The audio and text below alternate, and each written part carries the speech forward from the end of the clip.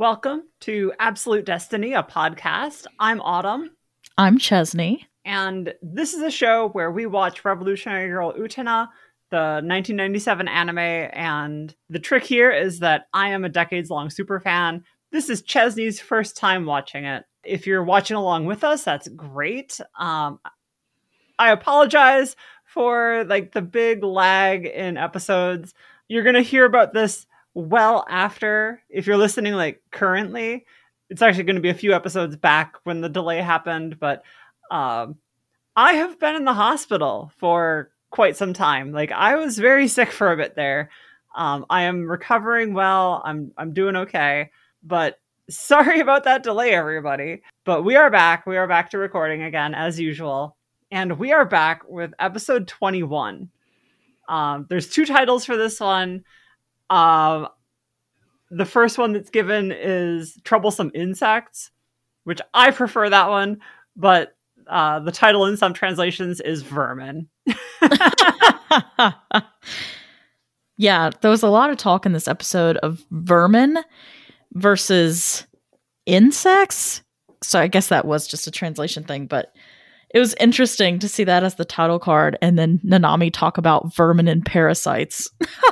Well, vermin includes parasite or and bugs, yeah. Includes bugs and insects and stuff like that. So we in the modern day tend to distinguish between vermin and insects, and we think of vermin being small animals. But even as recently as 70 years ago, vermin didn't mean just small animals. It also included insects very definitely. That was a much more used term. Kafka's Metamorphosis, whenever it's depicted, it's always showing him turning into an insect, even though I think the word used is vermin. So yeah, it's a thing. The distinction between the two it's kind of a modern thing, but the words are definitely interchangeable. Yeah, so this was our trio episode. Yeah, so all along, I have been naming the trio, in the podcast, because, it's Keiko, Aiko, and Yuko. But in the show, I was reminded, I think we might not have ever heard their names until now. Nope. This is the first time. So, yeah, later on in the episode, Utena is going to say, I don't even know your name. And, that was my reminder of, oh, wait, the audience actually doesn't know their names unless they're listening to the podcast. So, it's much, to me, it was hard to believe that Utena doesn't know their names. But then I remembered that, they've never been mentioned on the show. So, yeah, it's actually much more believable that Utena just doesn't know who these three are. She just knows them by face, not by name. Yeah, it's they've been the equivalent to the male triplets this whole time, just kind of in the background as cronies and comedy relief. And always attached to Nanami. Yes. That's the thing with both sets of triplets is they always orbit Nanami. Is it confirmed that the trio, Keiko, Aiko, Yuko, they're all triplets? Oh, no. Okay. I was just calling them triplets because... Okay. they're a trio. And in this case, the episode opens with Nanami marching into the school. She has her arms crossed and isn't carrying anything. And then we show the trio and they are carrying all of Nanami's bags. And buttering her up the whole way to school. Oh, yeah. It is just compliment after compliment. I feel like that would... And the look on Nanami's face kind of says it all, but I feel like it would get really annoying after a while. And I think she was at that point. Well, right. Because, here's the thing about it being annoying after a while. That's actually a sign of maturity. Yeah. That like she's realizing how fake this is. Yeah. But she's not quite at the point of turning around and saying, all right, you guys can knock it off. I don't need all of that. She's not there yet. Right. And from the end of the episode, we know that she doesn't get there in this episode either. But yeah, the look on her face is definitely one of mild annoyance until Toga shows up. So I got confused with this part. Was that a flashback? It could be one of two things. He's better and he's just like, yeah, I just don't feel like going to class. Or he's just still not, mentally there yet. Yeah, I think it's the latter. Because, we do see him still sulking. Yeah, he seems out of it in different parts of this episode. I'm surprised that we don't see him in, an unkempt yukata, just, walking around the streets, in his pajamas. He just pulls a, oh gosh, that Akito or whatever character from Fruits Basket, where they're just always walking around in a disheveled yukata. Yeah, exactly. The equivalent of walking around in your bathrobe, Yes. Because, you don't have anything else. You throw on your yukata and you just go out on the street. Barefooted and everything. Because, if it's the right style and cut, a yukata still passes for acceptable clothing in 90% of scenarios. It's not quite equivalent of pajamas, but for someone like Toga, it would definitely be the equivalent of pajamas. It's that thing you can throw on without nearly as much thought as other garments would be. Yeah. But he apparently still has some standards. Even when he's sulking in his room later and staring out the window all sad, he's still in his student council uniform. This is a guy who, no matter what the scenario is, still gets up, gets out of bed, puts on gets ready for the day, puts on his normal uniform, and then goes to sulk. He's not sulking in his underwear. Or I wonder if the catch is that he's just been in it this whole time. He's never taken it off. Oh, there's an idea. So when he appears, there is the yellow flower of Nanami. And it's just kind of it's not one of the corner flowers. This one is hanging around in the middle of the middle left of the frame. So it's there for so long that I thought my screen glitched. Right. Did somebody just leave that? Did somebody put a flower sticker on the camera when they were recording the cells of animation? What happened there? Well, and that's why I was asking if it was a flashback, because they're talking about oh, that was a wonderful opening ceremony and blah, blah, blah. So I was like, oh, was this maybe her first day at Otori Academy and meeting the trio? I don't know. Oh, yeah. Yes, that is a flashback, because this is the first time that the trio meets Nanami. Mm-hmm. Because they're inviting her to join their friend group. Yes. And they don't even realize who she is until her brother shows up. Right. And then they're all oh shit, is that her brother? Because the way that she fawns over him is definitely not, brotherly affection. Which is something that has been a theme for Nanami this whole time. All 21 episodes up until this point has been a theme for Nanami. And it's good to see, some outside eyes on this of, yeah, no, that was weird the first time they saw it, too. It was also just very middle school and high school, like middle schoolers meet the high schoolers, because of how they like all swoon over him too. It's like, oh my God, that's Nanami's brother. Oh my God. And like, we see them in the bedroom right after this, all eating Pocky and, fawning over him and talking about like how cool Nanami is and how they were lucky that they were the first ones to talk to her, because like that was how you found friends as a little kid, right? Like the first person you talked to was your friend and no one else could be your friend. Yeah. This also just starts off like on the wrong foot, because like it already starts off on an uneven playing field, because they're like, we have to be grateful she chose us to serve her. Right. Yeah, they refer to themselves as the Chosen. Yes, the capital Chosen.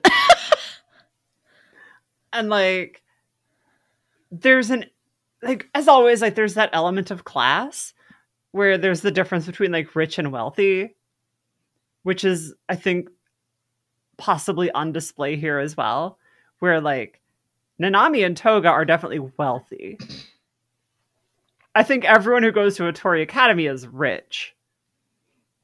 But like that wealth gap of, being ladies in waiting to Nanami, Yeah, seriously. That's exactly what they are. Where like the best they can hope for is to be the assistant to the top person in the school. Which is wild. And so then we cut back to the present, and the conversation turns to like what to do about Toga. And they hatch this Nanami hatches this idea of, wait, is it Nanami or was it the trio who comes up with the idea of a party and then Nanami like gloms onto it? I can't remember. It's probably the latter.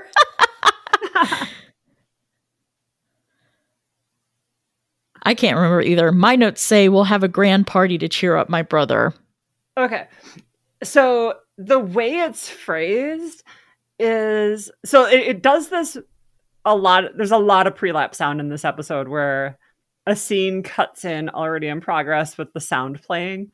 And it is Nanami clearly replying to the girls saying that a party would be a great idea.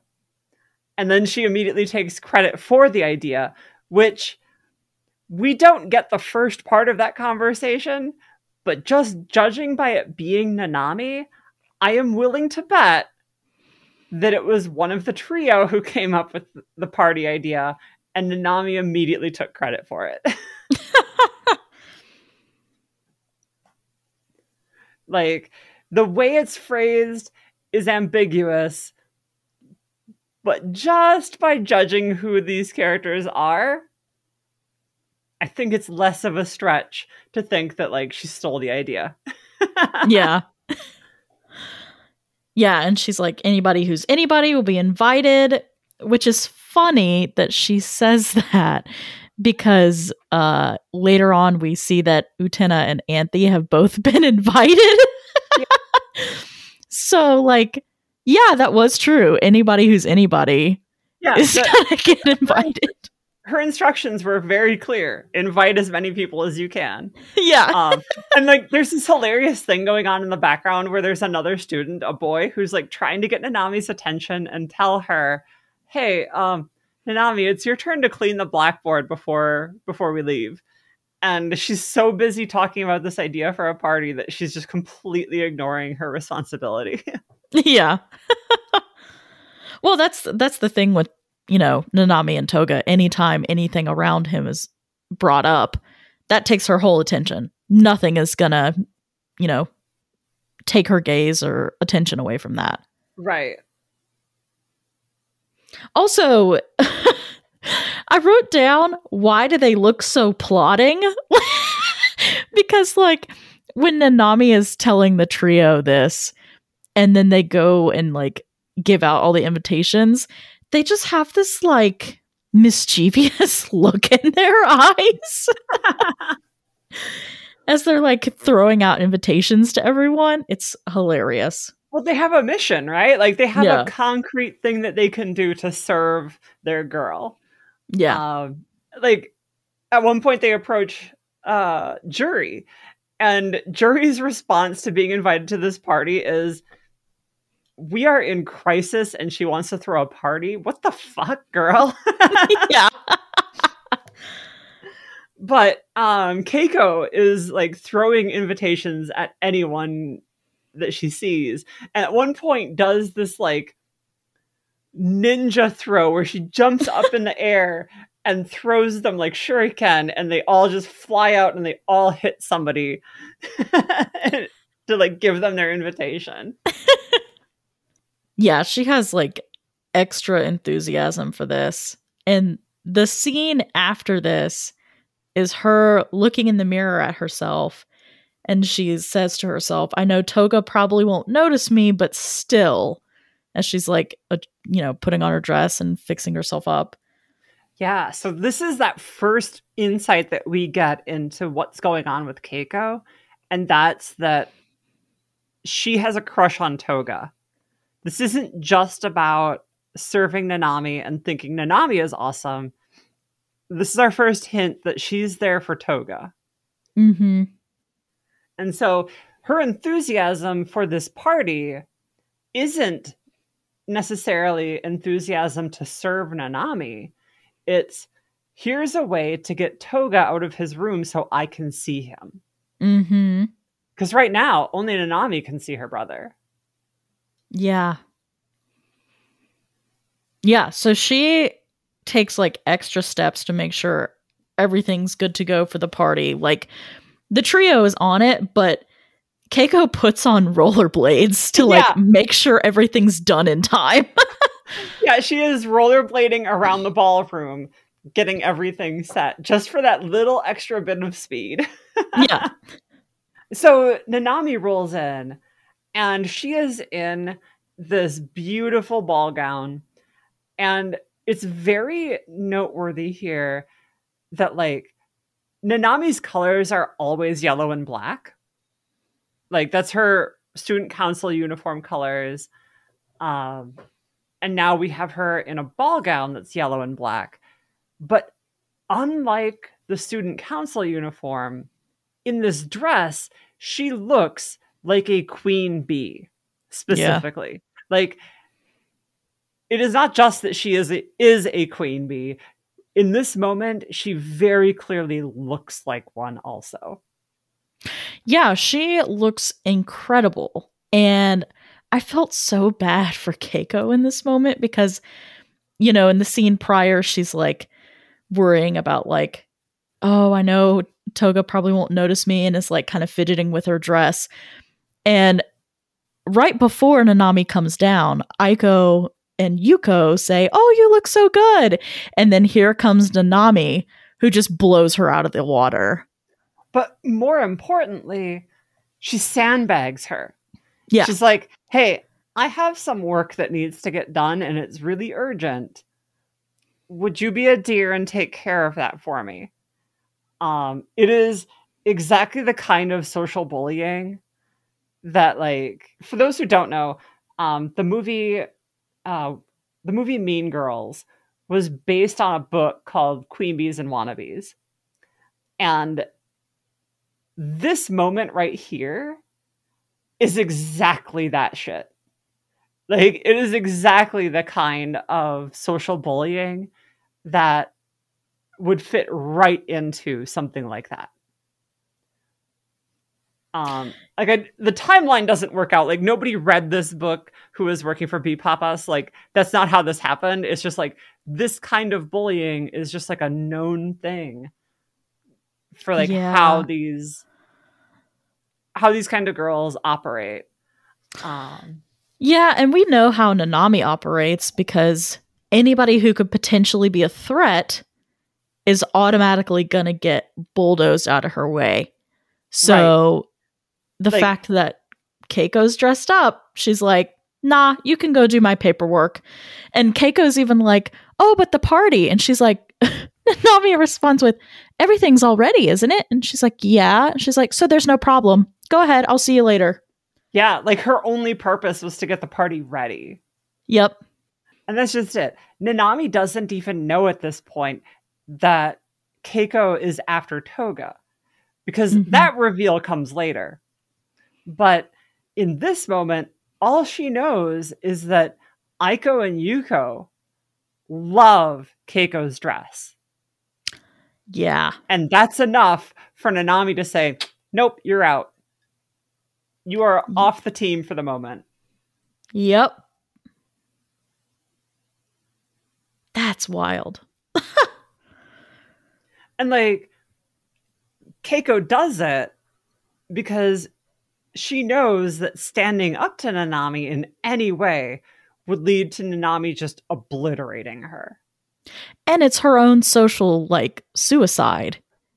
She would lose everything. Exactly. And she even says, you know, as she's walking down the hallways of the school, dejected, she says the only girl who can ever get near the prince is a princess from his world. From his fairy tale world. Mm-hmm. Like, that's a key part of it. Like, she names what is going on in Otori Academy. Like, there is a fairy tale being played out here. And these people are seeking to fill these roles of prince and princess. And since he is trying to be a prince, the only person who can get close to him is a princess. And she says it in a way that like signifies that she doesn't see herself as one. Yeah, here again we have this narrative theme of quote unquote normal people in this universe just getting bulldozed. And I can't even remember what character exactly it was who's like, that was their whole crusade, was like, basically us normies just get thrown aside. That was hang on. That was Wakaba, wasn't it? Yeah, pretty much. Yeah. Because like that was the rage like bubbling up in Wakaba that got her to go do the Black Rose stuff. Yeah. Is that like she had her moment to shine, and in that moment challenged Utena. Mm-hmm. Because like she was never gonna get another shot with Saionji. Yeah. And like that also just shows like where Wakaba's standards are at. That reveals a whole lot about Wakaba. Like fighting that hard for that guy. Yeah. I mean, I get getting swept up in the whole like cool popular guy at school type thing with the gorgeous hair, but nah. So like I will say that a guy like Saionji, if he had some time away from Toga and from the school, like longer than he had, long enough that like his desire to return to Otori Academy faded. Mm-hmm. Like if he got into like a stable relationship and like chilled out a little bit. Yeah. And most importantly, stayed away from Toga. Yeah. I think like as a 30-year-old, he'd probably be fine. Like he'd be kind of a dick, but like he'd be fine. Like that, like I wouldn't have like a huge problem with him at 30 years old. You know, because like he's the kind of person who you think would probably mature a little bit. Whereas Toga, never gonna get there. He has that like sociopath streak to him that like that will only get worse with age. And that's just it. Like, because Saionji also could just as easily be like a 4chan guy. Yeah. And like Saionji's at a fork in the road. Toga passed that fork years ago. He is fully committed to being upper class asshole, where like more money and more power will only enable him to be more of a dick. Yeah. Total tangent. Anyway, we do get some shots with Keiko like being sad in like the library stacks, like in the filing room, that kind of thing. And she's watching the party from the outside at one point. Like she finishes work, goes to the party's in full swing, and she sees Toga with Utena. And at that moment, she's just like, fuck it, I'm not going. Yeah. Throws the dress off, like pulls her hair down. She's like done. I mean, not right there outside the window, but like runs home and like throws everything off. Right. So the next day, Utena, Anthy, and Mickey are all talking about the party. And we find out that like Toga showed up to the party, but this is where we learn that he still isn't coming to school. Mm-hmm. Which, again, I guess that means the ballroom and the Kiryu estate are elsewhere. This is where Nanami rolls up with the trio and is indignant about the fact that Utena showed up to her party. Like, Utena was supposed to just understand that even though she got an invite, she wasn't supposed to accept it.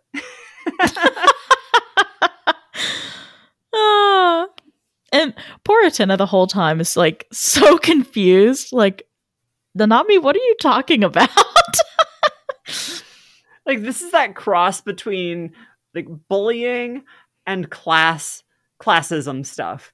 Yeah. Like, Utena is the hoi polloi, the commoner who just doesn't understand that you don't accept that invitation. You are not worthy to be there, and you should know that.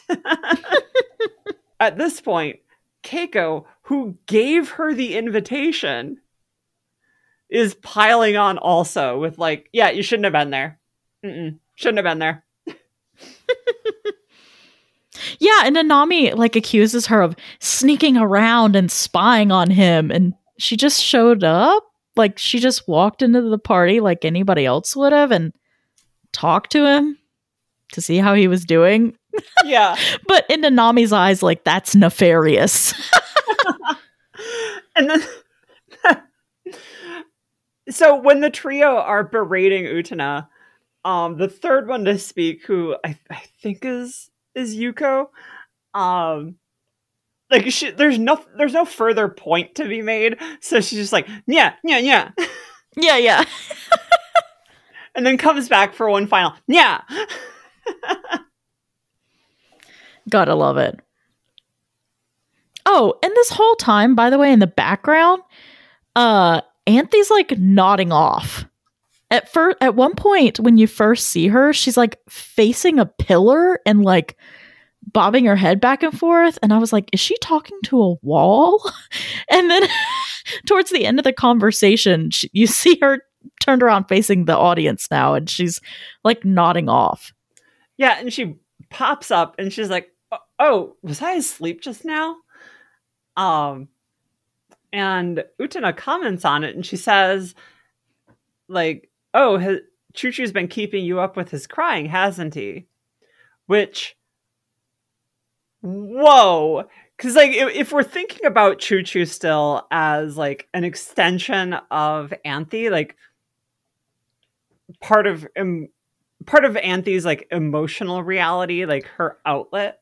Yep. Like, as her familiar, if he's feeling whatever Anthy is feeling for her so she can remain placid and calm, and he's crying every night, for people who get it, we already know what's going on between Anthy and Akio as of the first episode of this plot arc. Mm-hmm. For those who don't get it, this is another clue that what's going on between those two is capital letters not okay. Yeah. And so like we're dealing with some serious PTSD stuff here where like her depression is being pushed out onto Choo Choo, and so he's up all night crying. Yeah, I mean, he's like you said, he's the manifestation of something, whether it's her emotional state or her subconscious, or even just the manifestation of like her compartmentalized feelings, period. That is a huge red flag. What I don't understand is the next scene in which we see Choo Choo all tucked in a little sleeping bag and killing himself with his own fart. Like, dude bombed himself with his own fart, sucked it up in his mouth, and then blew it out like a ghost or his soul or something. Yeah, like... So... I this is a moment where I have nothing interesting or insightful to say, except to say that, like, that kind of humor goes over differently in Japan than it does here. But also, like, what the fuck, Choo Choo? Like, what does that even mean other than, like, Anthe might have an upset stomach? You know, like... Oh my god. I mean, the phrase, like, huffing one's own farts has not entered the like cultural lexicon when this show was made. But like, yeah, like we got Choo Choo here just getting high on his own supply, and right. I don't know what to make of it. Listener, if you have some thoughts on like what that symbolizes, go ahead and write in. Maybe like the toxic fumes are like a symbol of the toxic relationship. I don't know. Yeah, stamp it, print it, let's go. That like that's fine. I'll accept that. So we cut to a moment of like an interesting moment of Anthe and Utena in the planetarium without Akio. Mm-hmm. And the two of them are just talking, and Utena is talking about the Pleiades cluster. For those who don't know, the Pleiades is a cluster of, well, there's 6 visible stars, but there's way more than 6 stars that are actually there. And it's one of like the most famous constellations throughout human history. It's one of those constellations that like every culture or almost every culture identifies because it's like such an obvious cluster of stars. In the West, it's known as the Pleiades. It's part of, there's myths about it. It's also commonly called the Seven Sisters, even though there's only 6 stars that are visible. What's interesting about the Pleiades is that long ago, like long ago, 3,000-4,000 years ago, 7 stars were visible. And the story that is passed down in folklore from like several different cultures across the world that had not had contact with each other yet is that like one of the others kidnapped one of the other stars. And that's why there's only 6 now. Which is one of those like cultural memory things of like, yeah, that used to have 7 stars.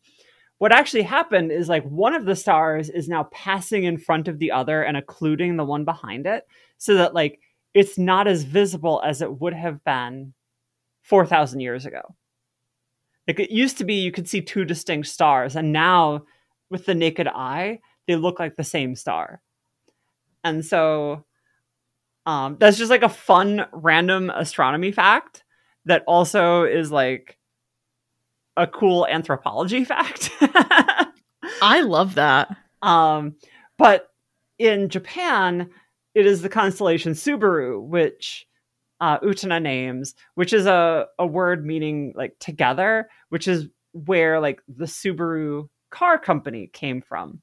Or where they got their name is like they were a combination of a bunch of different companies that all came together to form the Subaru company. So like it's about uniting. And so like that's where she's referring to Subaru. I am not as familiar with the Pillow Book of Seishonagon, but that's a book that's like 1,000 years old. Apparently it's very famous. It's one of like the classic literature pieces. That's as much as like I found with Googling. And that's all I know about that one. I like that one little piece of this scene, that name drop. I had to Google it. I have no idea. Yeah. So there you go.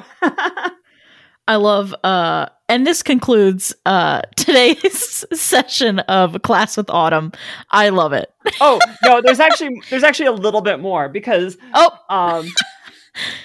so before we get there though, Utena drops this knowledge on Anthe about the Pleiades, and she's like, I just found that out from Akio. I've been talking with him. He's been teaching me stuff, and it's very interesting.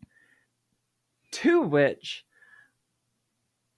Anthe gives like a very skeptical soul, which is like, okay. And the skepticism in that tone of hers is palpable, but she does still have like a smile on her face. And when Akio shows up, the smile doesn't fade either. Like whatever is going on here, she's compartmentalized it enough that like she doesn't go robotic just at the sight of him. Mm-hmm. So like it's a little more complicated than just like pure victim abuser dynamics here. But Akio rolls in and says like, oh, hey, here you two are again, just like the twins, Castor and Pollux, which is another constellation. In the West, it's Gemini. And Castor and Pollux are a pair that is seen like throughout several myths.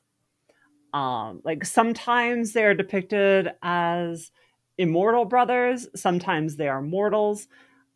Chances are Castor and Pollux are based on like real people or real-ish people, like mytho-historical figures. Where in like the original stories they were mortal, and then like as later Greek myths took over, they became like the sons of Zeus and Tyndareus, and so like in those myths they're immortal.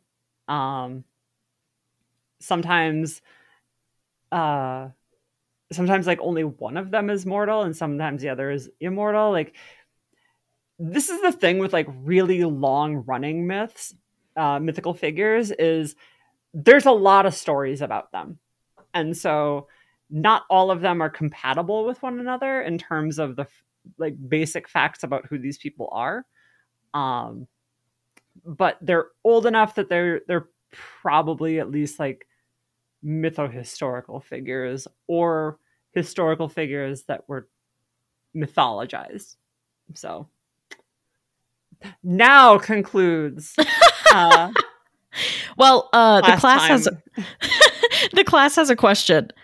Was there anything, or is there anything weird or suspicious or anything that stands out about the twins and their history at all that you know of? because I didn't bother to like Google it. 'Cause I don't know why. I don't know why. As far as like Akio invoking them, Yes. this is a moment where like I don't necessarily want to read too much deeper into it, other than like they're the twins, and so seeing them together, I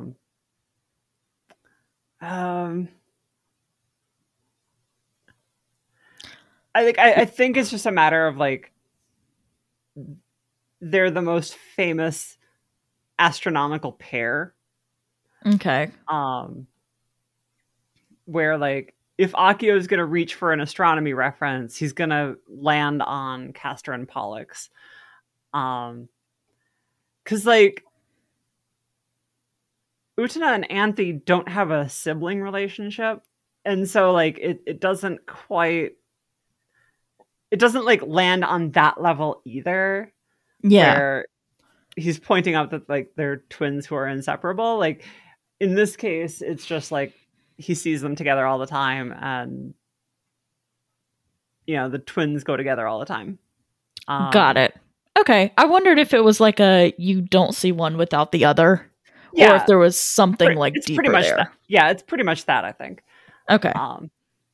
Because like at least at this stage, as much as everything is framed as Utena and Anthe being like in a relationship and not just friends, because like the way that they feel about one another and the way that their feelings are framed by the show and the narrative, and like the intro and outro artwork, all of that stuff clearly sets these two up as a relationship. But like at this moment in the show, that isn't exactly what's going on either. So like it's definitely not like a romantic reference either at this point. Yeah, I figured it wouldn't be, because I was like, I don't remember there being, maybe I'm wrong, but I was like, I don't remember there being a weird incestuous twins story with Gemini. But yeah, he still, like, as always, he still makes it weird and is like, seeing you two together is an even more beautiful sight. Which it's like, please go away, you absolute creep. And Utena just kind of like, haha, and just like laughs it off, brushes it off like any teenager who doesn't know better would, you know? Yeah, I mean, there is like an element of their story about like honor and nobility that kind of mirrors Utena's, but it's not quite like at that level either. I also don't think that Akio is like throwing shade with this comment either. No, I think it's just creepy. Well, that's just baseline for him. Yeah. At the end of this scene, Utena leaves Anthe alone with Akio. And of course, like, I'm over here like, girl, no, do not leave her alone with him. Right. But at this moment, like, what we see on screen isn't terribly concerning in like a gross way. But what he does do is like, Akio does tell Anthe to stay friends with Utena. Like, to stay like Castor and Pollux, where the two are inseparable. Mm-hmm. Which kind of puts it into this territory of like, is Anthe doing all of this, like everything, at Akio's behest? Because like at this point, there is still the very real possibility, like we've seen her lose once before.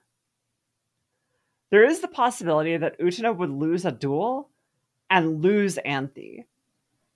Yeah. And here we have Akio saying, like, whatever happens, stick by her.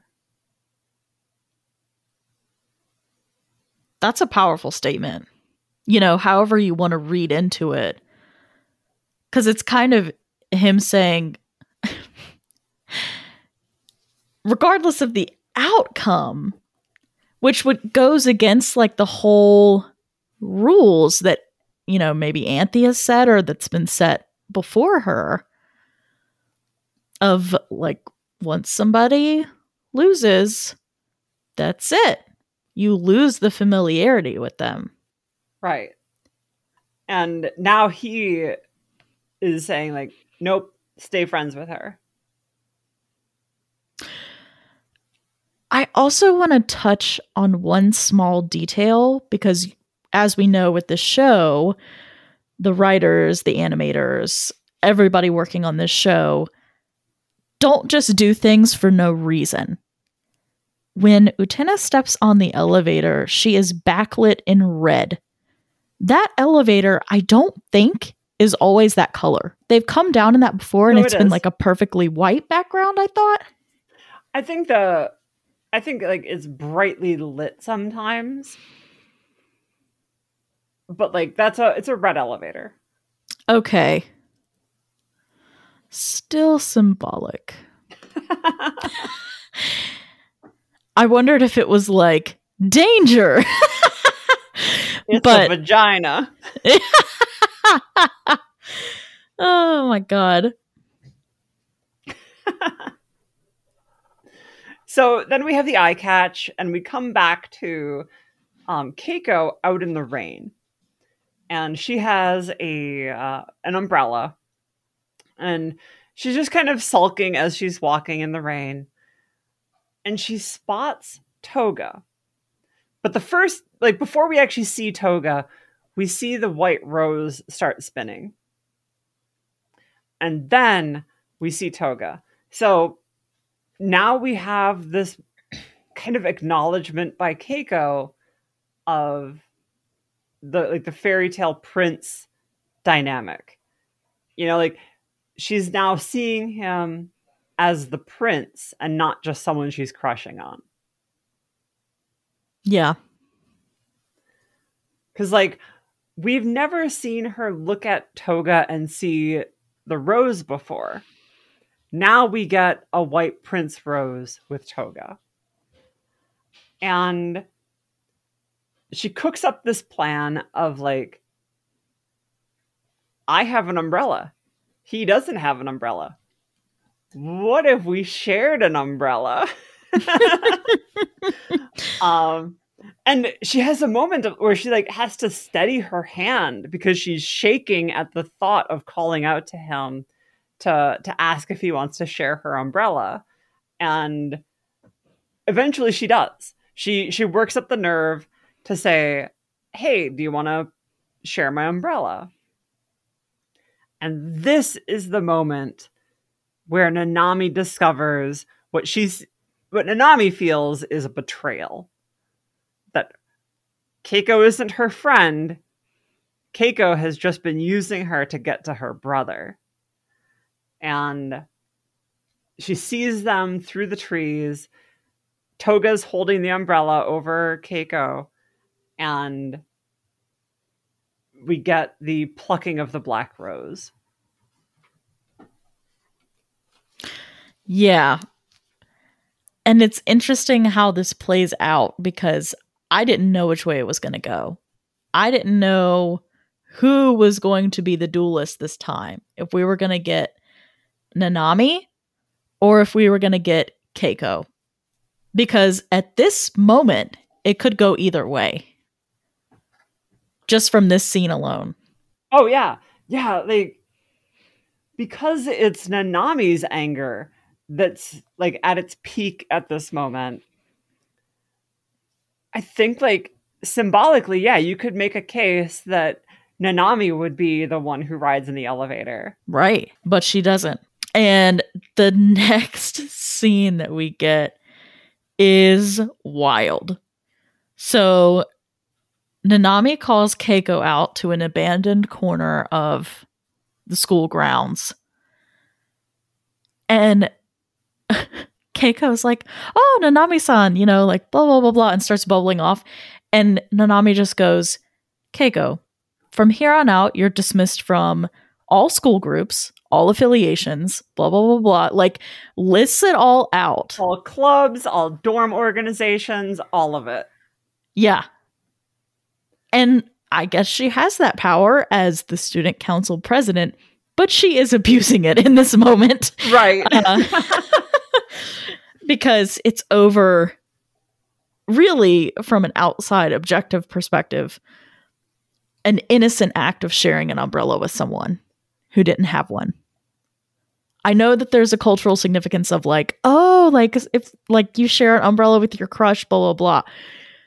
Objectively, though, oh, there's nothing objective about this. Not to Nanami. Everyone is up in their feelings in this episode. Hardcore. Yes. And Nanami goes on a rant and she's like, to think the worst vermin was under my feet all along. I will crush every single one of you. Yeah, that was powerful stuff from Nanami. And so in the wake of being read to filth by Nanami, Keiko runs to Aiko and Yuko for help. She's like, you have to intervene on my behalf. You have to talk to her, talk some sense into her. And Aiko and Yuko respond with, did you hear something? No. Yeah, which is wild. You would think like there would be some allegiance there, but nope. Not even a little. And so we see Keiko alone in the back of a classroom at the end of the day. None of the other students are in class anymore. It's sunset. She's just sitting there pondering like how far she has fallen over sharing an umbrella. And let me just say, I love this villain arc for Keiko, to be honest, because I feel like this anger towards her friends is justified. Absolutely. Every single bit of it is justified. Like, everyone in that scenario should have treated her with a little bit more respect. Like, Nanami flying off the handle and dismissing her from everything over this is such an absurd power play. And then the way that Yuko and Aiko just pretend she doesn't exist. Like, this is a moment where if she wasn't so caught up in like the click of all of it, I feel like Keiko could probably fall in with Utena and Anthy and be friends. Oh, yeah. Because like Utena has shown like she is not discriminating when it comes to like who she's friends with. If you want to be cool, she can be cool back. And like the moment Keiko knocks her shit off, on behalf of Nanami, knocks that shit off, I fully believe that she could be friends with Utena that same day. Yeah. Absolutely. Instead, what we get is the prelapse sound of the elevator dinging. So while we are still focused in the classroom, we hear the elevator in Nemuro Hall, and now we get Keiko's confession, where she says, "I only stayed by her side to get to Toga, to be near Toga," and when Mikage tells her to go deeper, she's like, I can love whoever I want. The real vermin here is Nanami. She's the real problem. She's not wrong. And this, like, I wrote it's in my notes here, but I made note that throughout this episode, there has been very little music. Yeah. Like I first really noticed it at this moment where we're finally hearing like that, the elevator theme, which is just kind of like that horror movie drone sound. Yeah. I realized like we haven't had a lot of music in this episode. Like there's the ballroom scene and a few other shots, but like it's been a very quiet, very pensive episode when it comes to like focusing on Keiko's inner world. Mm-hmm. Like contrast that with Wakaba's, where like we still have that same energy, that same like focus on Wakaba's inner world, but like music was being used to much greater effect in that one to do like the work of the scene setting. In this one, not so much at all. We just get like the long pensive silences with Keiko, which drives home like the silent desperation that this girl is stuck in. Yeah. Until this moment in the elevator where she's like, fuck it. Fuck you. Fuck you. Fuck Nanami especially. Give me a sword.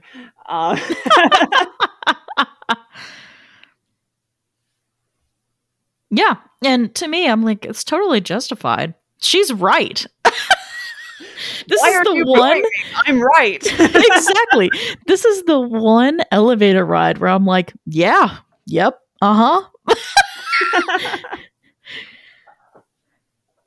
Yeah. And so up until this moment, like, it's really not clear who she's gonna draw the sword from either. Because like the flower gets plucked when with like the scene with Nanami. Mm-hmm. And so like there's a case to be made like she would go for Nanami, but we just got that with Tsuwabuki. Right. So now we have like the final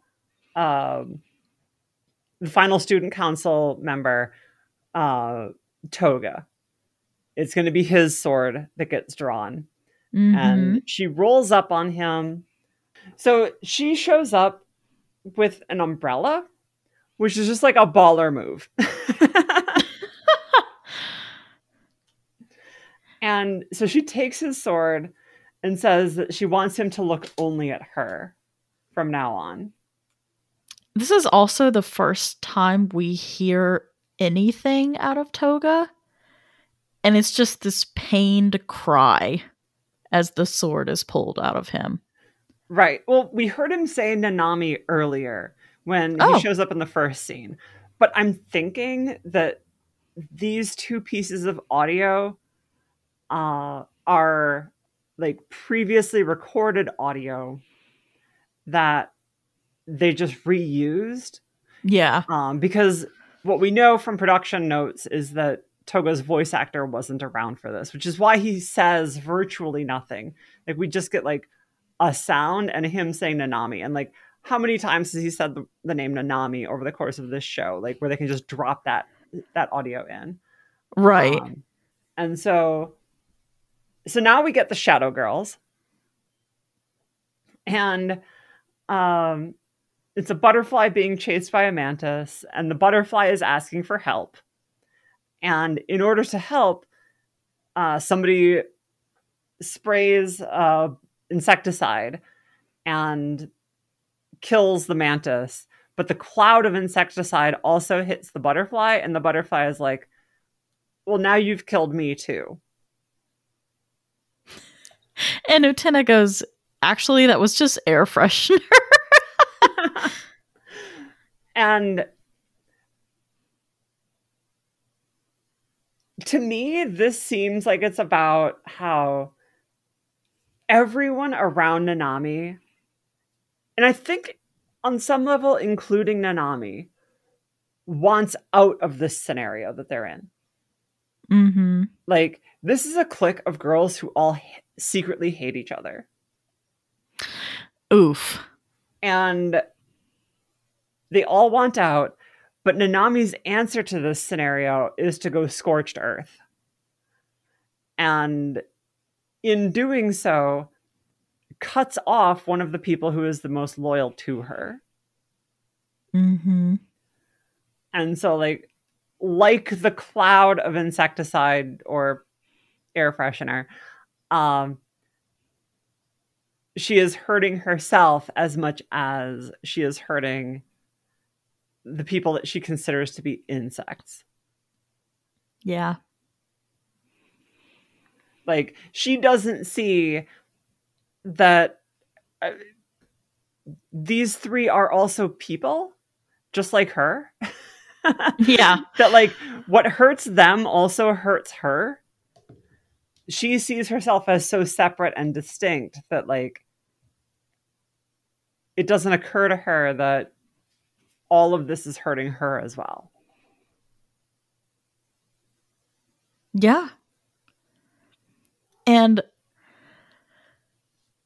Utena rolling up to this fight is so interesting because really, Utena shows up and she's like, wait, are you one of the girls that's with Nanami all the time? And there's a point in the fight too where both of them are like, wait, why are we even fighting right now? Yeah, so to back up a little bit, when Utena arrives in the dueling arena, there's umbrellas on all of the desks. Again, we have the symbol from the episode repeated in the arena.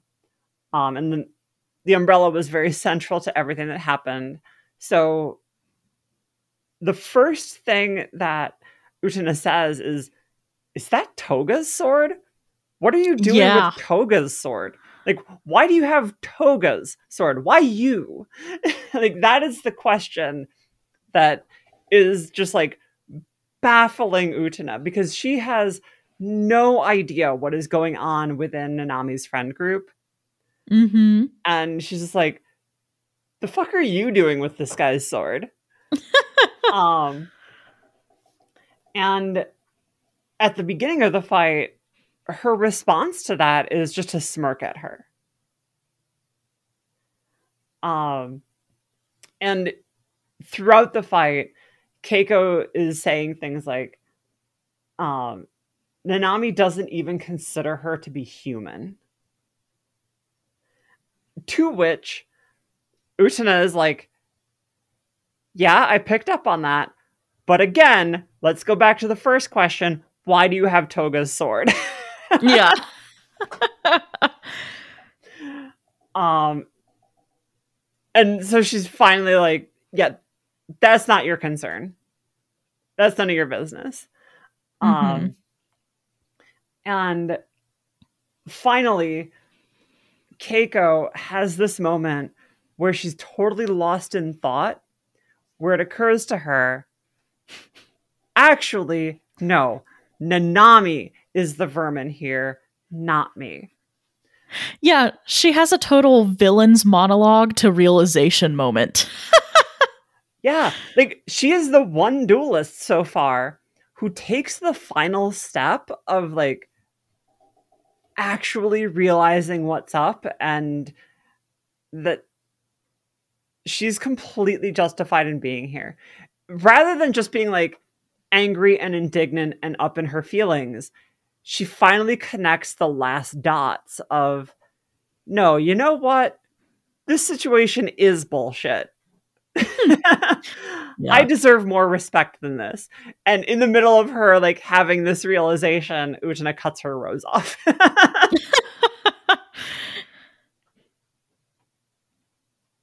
And as a result, you know, for the first time we see, like, the item on the table float away. Like, all the umbrellas, like, float off on, like, a wide shot on the Duelist platform. And we see that Keiko has fallen into one of the, you know, red silhouettes on the floor. And Utena goes, I don't even know her name. I always thought she was Nanami's friend. And then she says something like, it just goes to show that the roots of hatred spread under the surface where you can't even see them. Yeah, so the dual song for this is Transparent Period of Adolescence. And the first verse of this song is actually in English, which I found was, like, really interesting. And that's the words vanish, fade away, melt away. um, disappear.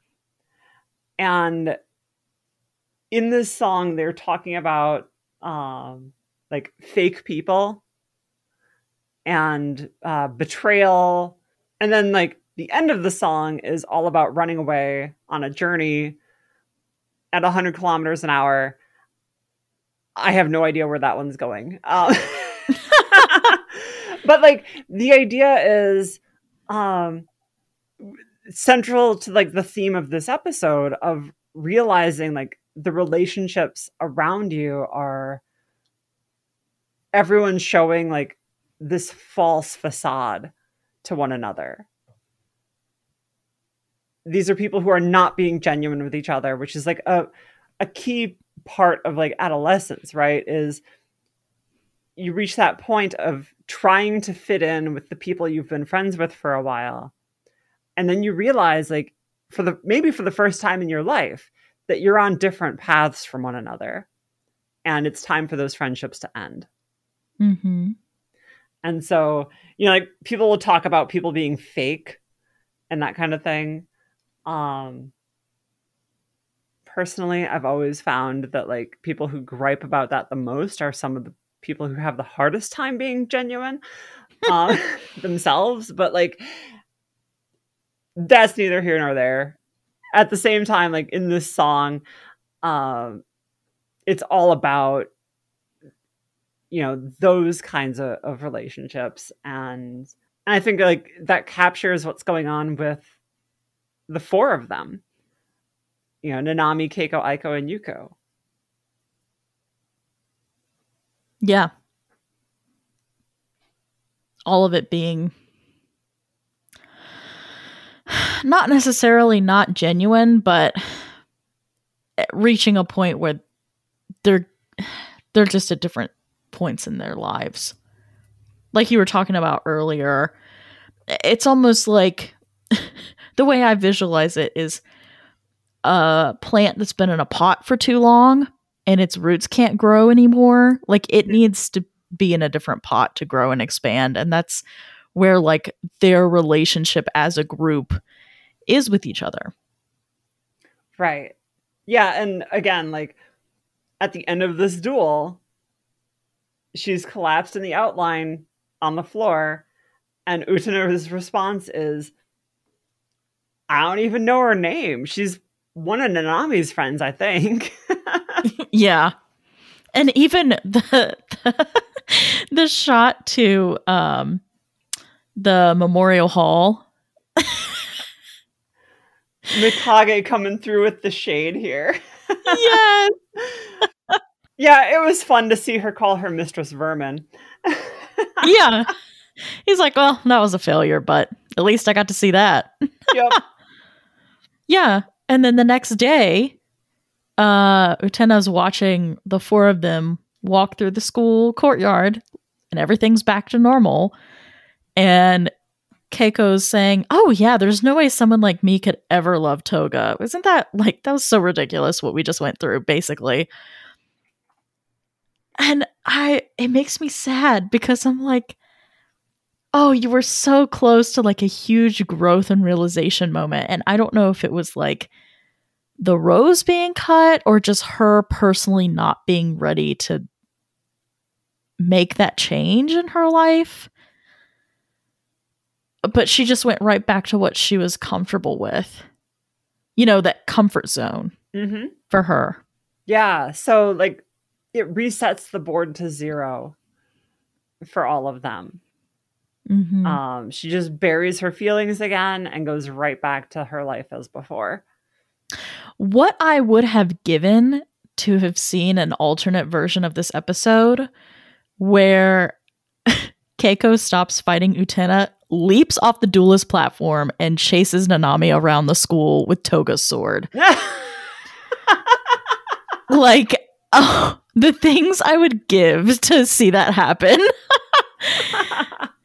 It would have been amazing. Can you imagine how furious but also terrified Nanami would have been to see her with Toga's sword? It would have been great. Yeah. Yeah, there's like an element of this where if Keiko had shown a little more self-actualization at the end of this episode, I think it probably would give away a little bit too much about where the show is going. Okay. And for listeners who like know what I'm talking about with that, I'm just like planting that seed of if Keiko had stuck to her guns after this duel, I think her fate would have been very different at the end of this episode. And the fact that she doesn't grow as a person out on the other side of this duel is very much in keeping with like her remaining within like the world of the show as the character she is. Something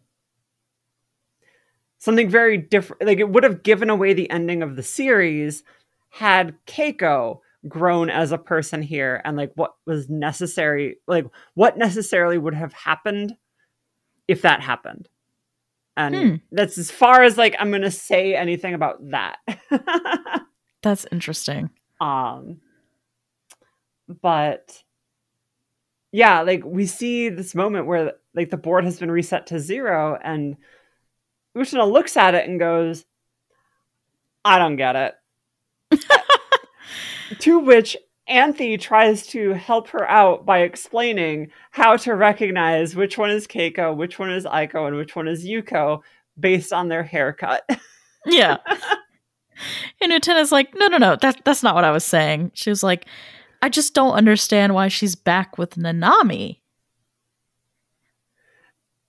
And before we go on, like, I just want to point out how hilarious it is that they hang a lampshade on the whole situation with like, yeah, their hair is actually how you distinguish between the three of them. Yeah.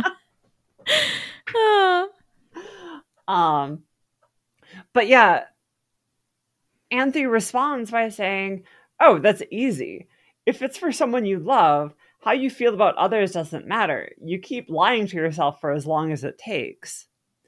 Which Anthe is absolutely telling on herself in this moment. Yeah.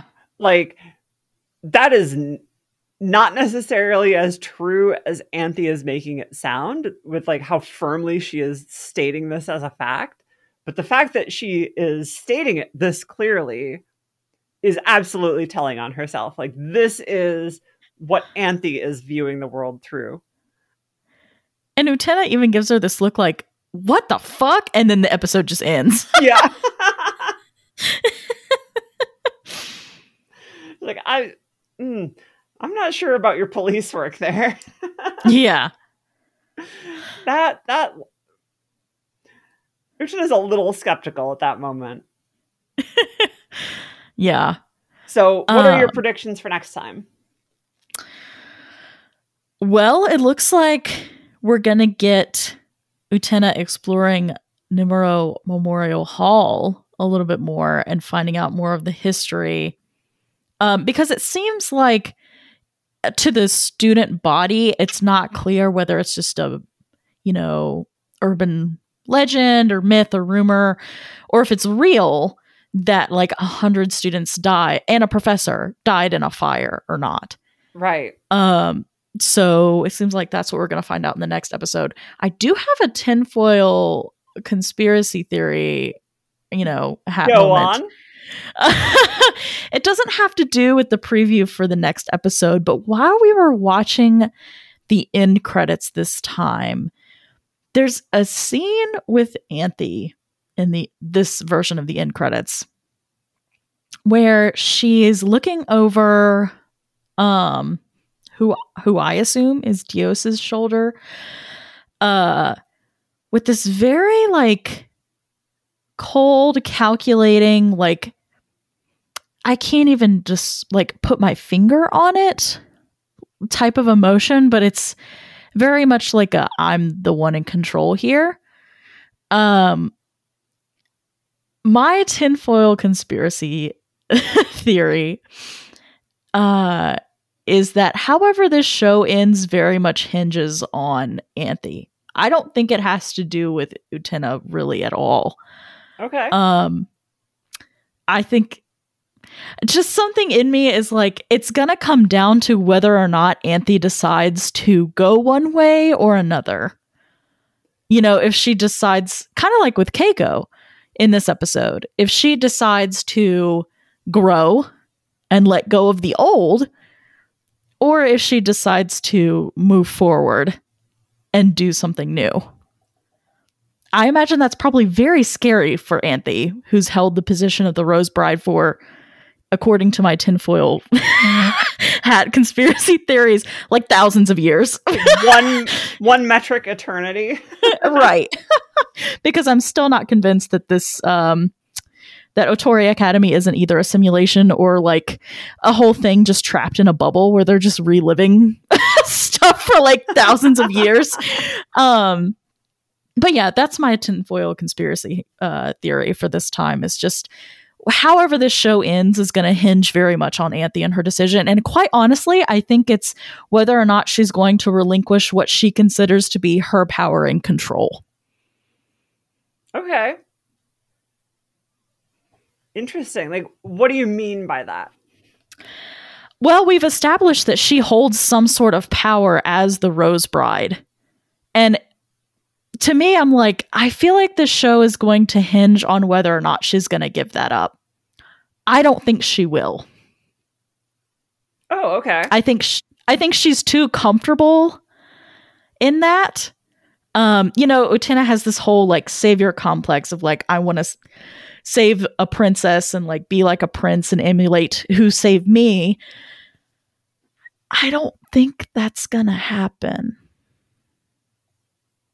So, that's just a feeling. So wait, so you're saying you don't think that Utena is going to save Anthe? No, I don't.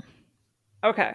So then what do you think is going to happen? Because now we're talking like another so 18 episodes in the future about what's going to happen. I think there's a very real possibility that she gets exiled from this bubble. Okay. Like Saionji has been, and like other characters have been. Because if you don't go with the norm on this show, if you don't go with the status quo, you get booted. Yeah, I mean, we saw that happen with Saionji and yeah, the very ominously stated, if you don't go along with what the end of the world wants, you disappear. Yeah. So I'm not saying that like the end of the world wipes out Utena's existence. But I do think there's a very real possibility that Utena just doesn't get to participate in the world anymore. Wait, Utena or Anthe? Utena, if she doesn't go along with whatever it is that the end of the world, and honestly Anthe, want. Okay. Oh, okay, got it. Because like I think earlier you said Anthe at one point, so I thought my bad. You were saying that like Anthe doesn't go along with the end of the world and gets booted. Oh no. Nope, sorry. Meant Utena. Okay, got it. Okay. There is also a possibility. A hell of a tinfoil hat. Like, wow. It's just, there's a lot of, usually when we're watching the intro and the ending theme, that's when like the cauldron starts stirring. That's when the cauldron of tinfoil hat theories starts stirring. And I just ruminate on things, and over time, especially just thinking about this show over time and the power dynamics that we've seen, again, we know Anthe has some level of control over like the magic realism in this world. Mm-hmm. I do think that it's also very possible. I don't know that I've said this on this show yet. I do think that it's very possible that Anthe and the end of the world are the same person. It keeps pointing to be more and more likely to be honest, considering the amount of control she has over the magical realism of the world, but we'll see when we get there. Okay. Yeah, I'm now like super excited to see like what you think about the actual ending. Oh man. So, yeah, so that was Chesney's like galaxy brain tinfoil hat moment. Seriously.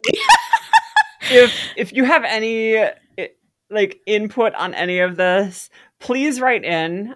You can get to us by email at absolutedestiniapodcast@gmail.com. You can tweet at us on Twitter at Zetai Unmei Pod.